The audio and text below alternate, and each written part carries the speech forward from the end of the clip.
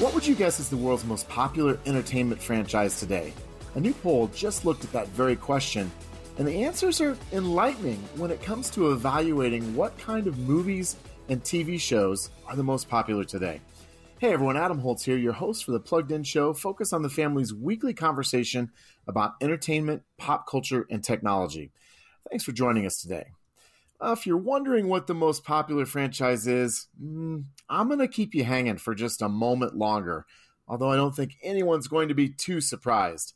So today we're going to be talking about what people like, what elements contribute to a successful entertainment franchise, and how that fandom might be a way for families to connect and bond more deeply over a favorite shared TV series or movie. Joining me for today's conversation are Emily Clark, Bob Hoos, Paul Acey, and Jonathan McKee. Okay, here's the scenario. You're stuck on a desert island. Miraculously, you have electricity, a TV, and a Blu-ray player. No streaming. You get to choose one movie or TV series to keep you company as your hair grows long, like Tom Hanks when his plane crashed, and your teeth are ground down by chewing through coconut shells. What do you choose to watch for the rest of your life? Well, I think that's easy. It would have to be Gilligan's Island. Oh, right? Excellent, Okay. inspired choice. I love that.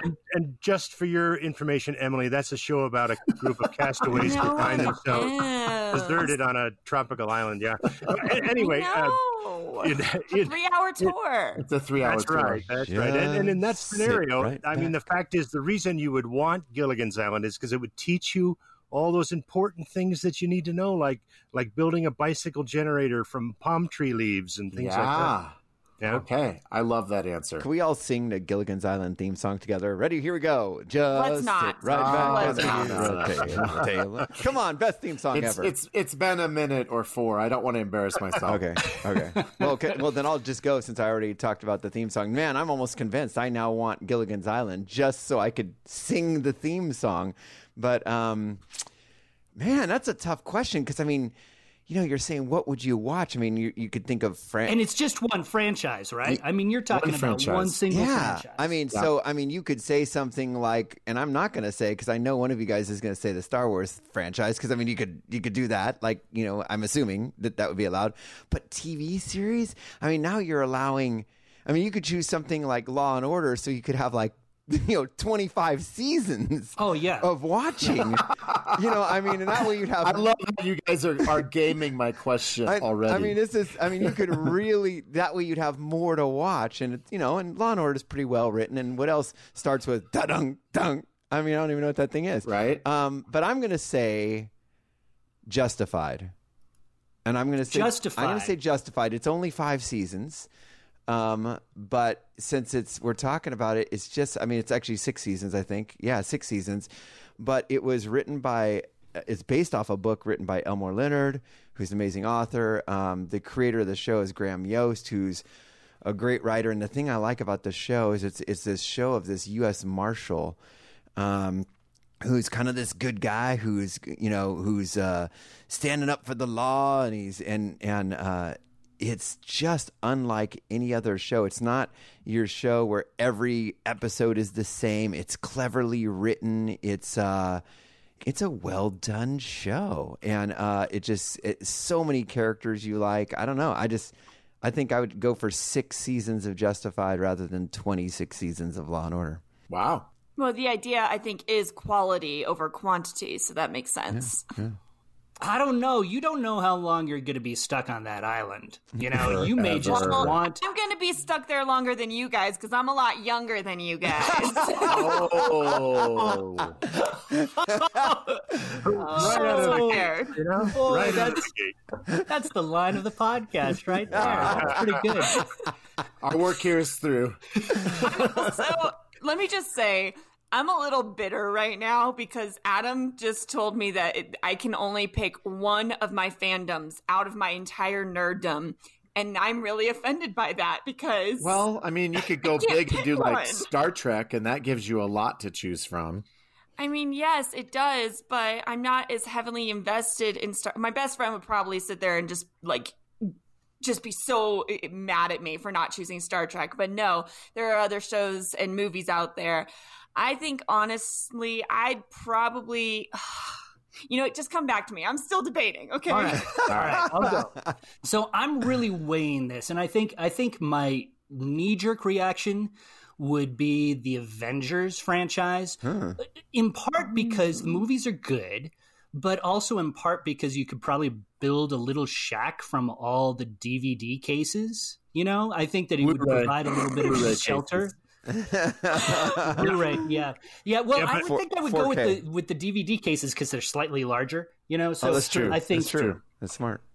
Now, wait a minute, though, Paul. Do you mean the old TV show, The Avengers? Oh, no. The movie franchise. Well, and I don't think that Adam specified, could we do both the Avengers movie and TV show? I'm going to be there a long time because I eat healthy. And so I need to have a lot of entertainment there to keep me occupied, right? Hopefully somebody will be there to call you on your cheating, but whatever. But honestly, if I was truly dropped on a desert island with a TV and electricity, I think what I would honest to goodness choose would probably be Survivor Man, which is an old reality show that was aired on the Discovery Channel. It feels like it might actually help me survive on that desert island. Plus, there's 9 seasons of it, so it could keep me pretty occupied. Now that's way smarter.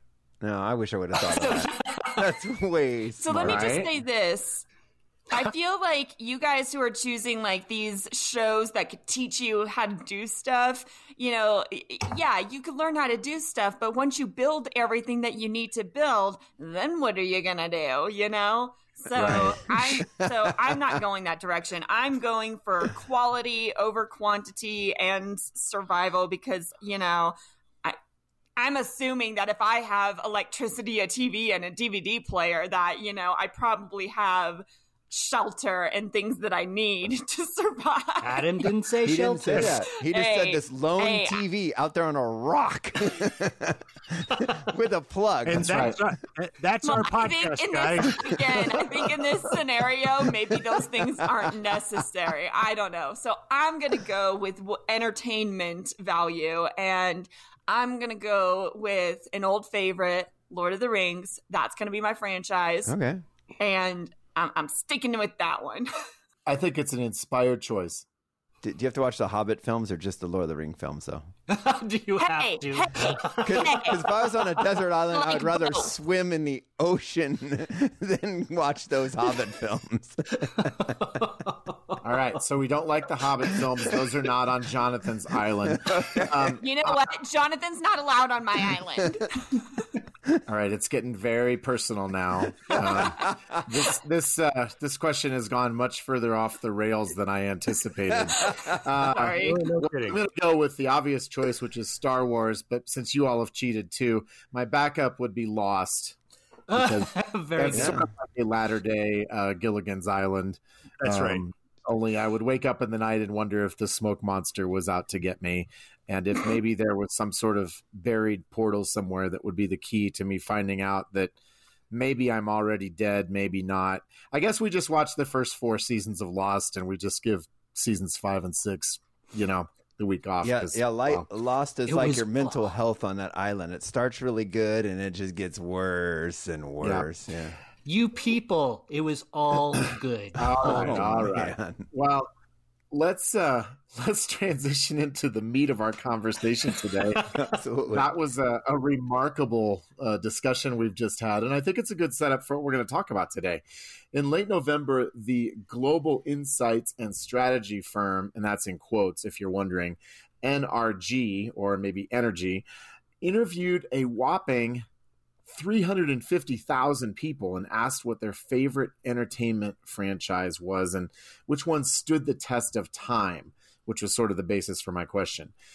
Now as people who are often distracted, suffering as we do from obliterated attention spans, most of the answers people gave were for fairly new movies and TV shows.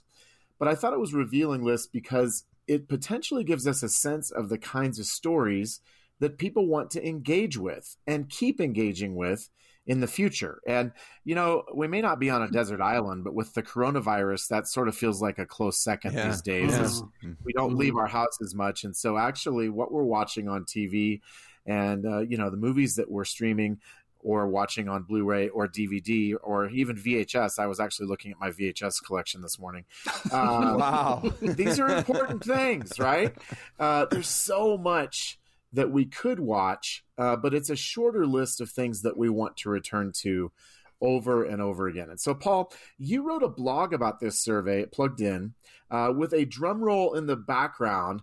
What are the top 5 entertainment franchises? And we'll do this for the sake of drama in reverse order, if you don't mind. So number 5.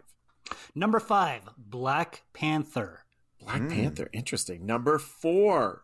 John Wick. John Wick. I know, crazy, right? Wow. We could have a John whole Wick podcast on that, right? Yeah, no kidding. Rather wholesome franchise. Number 3. Stranger Things. Stranger Things. Number 2. I feel like I need to have a better voice to do this countdown. I feel like I need to lower it somehow. In a world with choices and surveys. Can we borrow John and Fuller? number 1. No, you skipped number 2. Oh, I'm sorry. I was so excited about number 1. Number 2. Number 2, The Avengers. Okay. All right. See, you're in good company. Paul, what's number 1? Number 1. This actually really surprised me. It was The Mandalorian. Oh. And why was it The Mandalorian? Well, isn't that an interesting question? Well, yes, it is. That's why I asked it. The whole study was predicated on something interesting. It's not necessarily talking about the most watched franchises or even the most popular. These are obviously meant to be the most resonant, but it's one of those interesting things where it's talking about what's most thought-provoking, what's most resonant, what's most inspiring. John Wick seems like an odd fit for all of those, but right. The Mandalorian landed right at the top. And I think that those of us who have watched the show, I've reviewed it for Plugged In, it's a pretty well put together show. And one of the interesting things about the Mandalorian showing up on this list is that the Star Wars franchise didn't make an appearance in the top 20.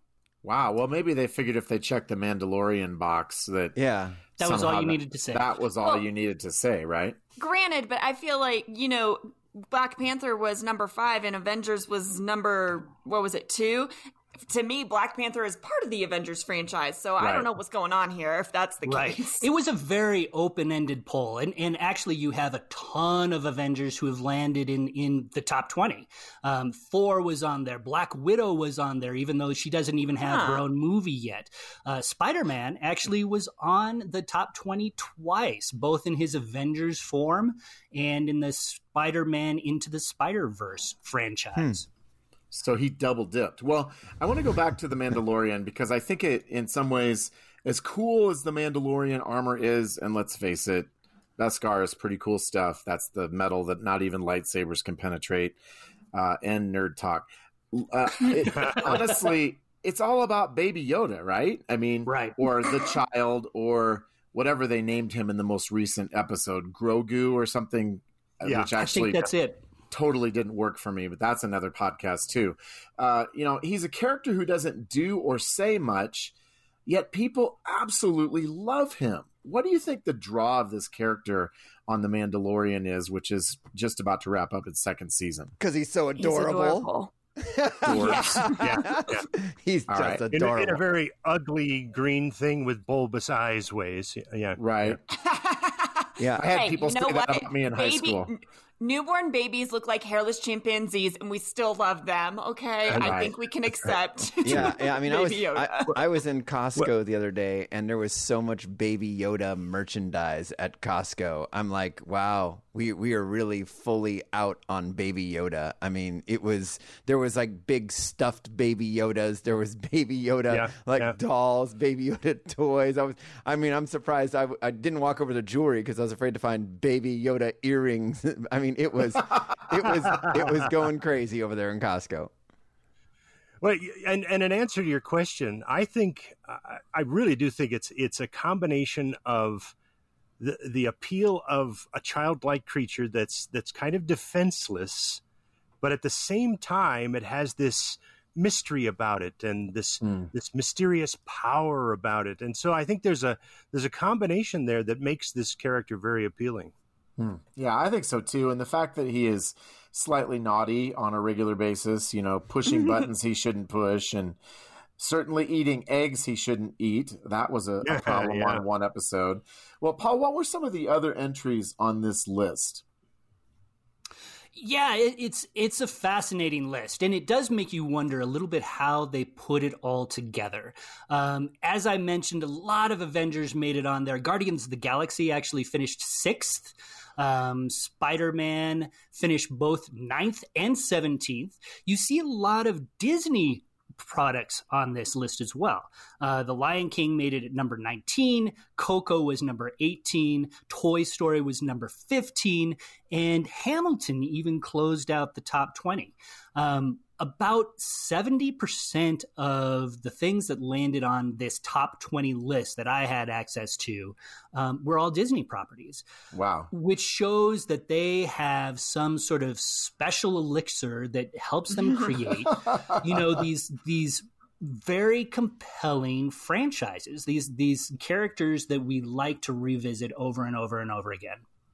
Well, that brings me to my next question. What do you think makes for a successful franchise, one that might appeal in a way that transcends the moment and becomes something that multiple generations might enjoy together? For my money, I think actually it begins with character. We like to spend time with people or characters or creatures that we like, right? I don't think that we want to necessarily engage with things that don't have very sympathetic characters that we can't relate to. And so you find that a big element to these successful franchises it is a little bit of humanity, something that we can connect with. At the same time, we like our characters to be larger than life. We see the Mandalorian who can beat up anybody in the galaxy except for the occasional Jedi. John Wick, he's a very compelling character, John Wick is, in these R-rated movies, and he's likable, but he's also a very fearsome character. And so it sort of serves as both sort of this trigger for relatability and almost a wish fulfillment.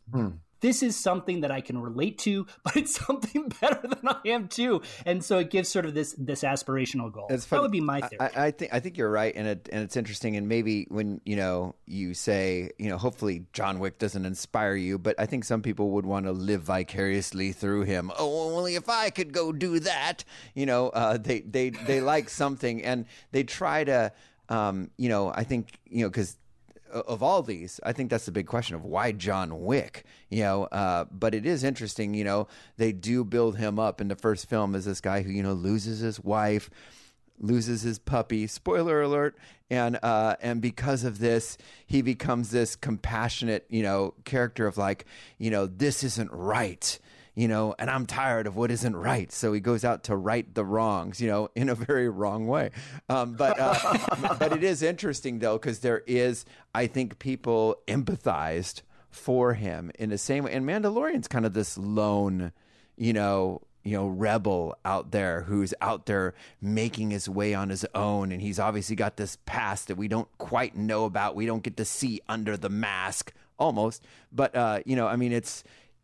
it leaves some mystery and wonder, but character development is absolutely huge, Paul. Right on. And I would suggest that if this group NRG had interviewed people with memories longer than the last 3 or 4 years, they might have found they might have found a number of franchises that people really navigate to and love. Like some of the old ones, like the Carol Burnett Show and I Love Lucy and some of those older classic shows. And I think the real appeal to those is their humor. We haven't spoken about that, but there's something that's sweet and funny that a family can relax together with and laugh over. When you have a family group laughing together, it sort of breaks down those walls. and it helps them connect, I think. And I think that's a big appeal of some of the shows that you could choose. No, I agree with that, because I think that without the writing being there, without, you can have like all the character development in the world. You could have really great characters, but I think that having just a little bit of lightheartedness, a little bit of humor, which is something that I've noticed in Lord of the Rings, I've noticed it in the Avengers, I've noticed it in Star Wars, I've noticed it in all of the franchises. Like, that's something that appeals to people, because you're right. It's sometimes when you're watching like, these really intense like films and stuff, you do just need something that can kind of make you laugh and be like, okay, it's all good. It's all going to be okay. And I wanted to go back to something that Who said a little bit earlier as well. The family connection.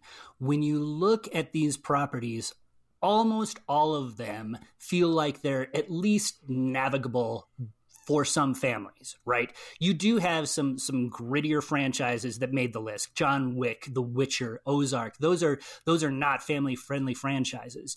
But when you look at the rest of the list, it's sort of about this multi-generational contact, right? Where parents can sit down with their kids. And because we're talking about franchises, there's a chance that some of these kids who grow up with these franchises, they'll be showing them to their own kids down the road. Right. And I think that that's one of the big appeals to these sorts of sprawling multi-movie, multi-episode stories is that it not only does the story sort of sprawl, but it can lead to some intergenerational contact, which I think is great.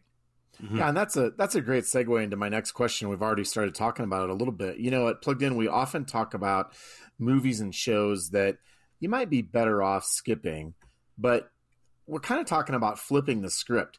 How do you think watching some of these shows and films as a family could provide a really great bonding experience that becomes a part of your family's individual culture? And Paul's already started talking about this a little bit. Well, I know for our family, whenever we found a franchise that we liked, it's funny to even use the word franchise, but sometimes nowadays it's like it's a streaming, it's something that you binge watch together. But I've been going back and rewatching some old episodes of Monk and Psych lately, and it just brings back family memories, because my kids loved Monk, and Psych, and they thought it was so fun, and it was decently family friendly, and so we would sit down, and very often, like, the kids, even if they finished their homework or whatever, they come down and they're like, "Hey, can we watch a Monk? Can we watch it?" It was funny that it was something that they kind of, and it was something you didn't go do on your own, and I think that's changed a lot now that people have their own devices. And sadly, in some homes, people go into their own bedrooms with their own devices, with their own headphones. And I think it's neat when there's kind of that one screen in the home. And it was something where we asked, "Hey, let's all watch one." "Oh, we can't because so-and-so's gone tonight. We got to wait till they're back." It was something we did as a family. And that was fun, fond memories.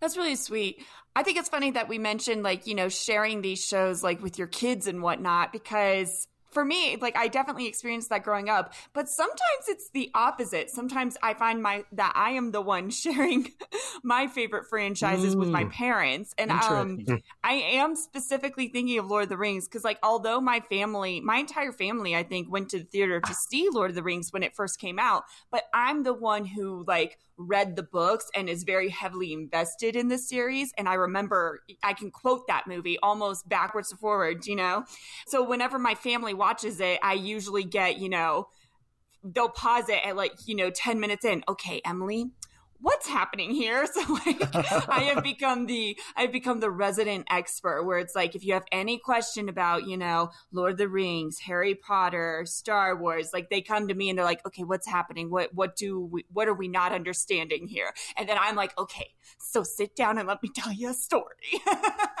And that's when I get to, like, tell them all of my knowledge about the series and such. And so that's kind of a fun moment for me. But as to your question, Adam, I think a lot of good family fare generally comes with some solid lessons built in, Yeah. And I'm talking about some of the classics as well as some of the modern shows, where they've got these great lessons about helping others, about being kind to someone else, being a loving family member or a good friend, and they're all based on the very Christian values that we Christians sort of base our lives on. And those are some of the solid values that we want our kids learning and applying in their own lives. Yeah, absolutely. I think one of the things that I have enjoyed about our conversation today is that we have seen that there's sort of an overlapping group of ideas that make something appealing. We like a good story. We like something that has values that we resonate with, and we like characters. And I think ultimately, when something resonates over time as something we return to over and over again, there's some combination there that is working for us. It's ticking more than one box. I mean, I can go see a Transformers movie and I can be blown away, metaphorically speaking, by the CGI, but the story and the characterization typically has not worked very well. And, you may see other things that, again, they get one thing right, but they really miss it in those other areas. And so I think the things that stand the test of time are those things that really appeal in multiple ways. And I think as families, one of the things that we can do is to use these stories as a jumping off point to talk about deeper issues. And especially as we have a shared family culture, there's also a shared opportunity there to talk about the values, to talk about the ideas that a movie might really illustrate for us. So the other day we were watching Christmas Chronicles 2, which frankly I don't think is quite as good as the first one, but the Santa character that Kurt Russell plays is sort of pseudo-omniscient. He knows stuff about everybody, and he's not showing all the cards in his hand. And honestly, as I was sitting there thinking about this movie, I thought, it's not a particularly spiritual movie, but I could use it as a springboard for conversation with my family. And I suspect it will be one that we will return to next year. And I sort of filed that away as things that we might want to talk about next year when we watch this movie. And so I think that as these things become a part of our family culture, there is that ongoing opportunity to dig more deeply and to talk about, well, why is this resonant? Why do okay, here we go, Star Wars. Why do I literally cry every time I watch Star Wars and Luke stares out at those twin suns setting? It's because George Lucas got this moment right, that we have a sense of yearning, that we have a sense of longing for the future. And he managed to capture that with images. And so I think something like that becomes a jumping off point, a talking point for our family. We often lament how nasty entertainment has gotten these days, but you know what? There are still terrific tales to engage with as well. Hit shows and movies that potentially offer a way to deepen relationship with our kids and open doors to deeper spiritual conversation. But taking advantage of that opportunity still requires something important for all of us as parents, and that is being intentional. As we often say at Plugged In, our job as parents is to make wise, intentional decisions about what our kids are engaging with, and then set up appropriate ways with appropriate boundaries for them to connect with that entertainment. Well, as always, we would love to hear from you regarding what's on your mind about our topic this week. What's your family's favorite franchise? What do you watch maybe every Christmas break because you've got the time to do it? You can let us know at team@thepluggedinshow.com or on our Facebook and Instagram accounts. And as a thank you for being a part of our Plugged In Show family, today for a gift of any amount, we would love to send you a copy of Paul Asey's book, Burning Bush 2.0, How Pop Culture Replaced the Prophet. And I think that you'll find lots of things in that book that resonate with exactly what we've been talking about today. You'll find a link to order that book, as well as links to everything else we have talked about here today in our Plugged In blog entry for this week's episode. Well, we have enjoyed spending some time with you today. So on behalf of our Plugged In team, I want to say thanks so much for listening. And we look forward to connecting with you again next week for another episode of The Plugged In Show.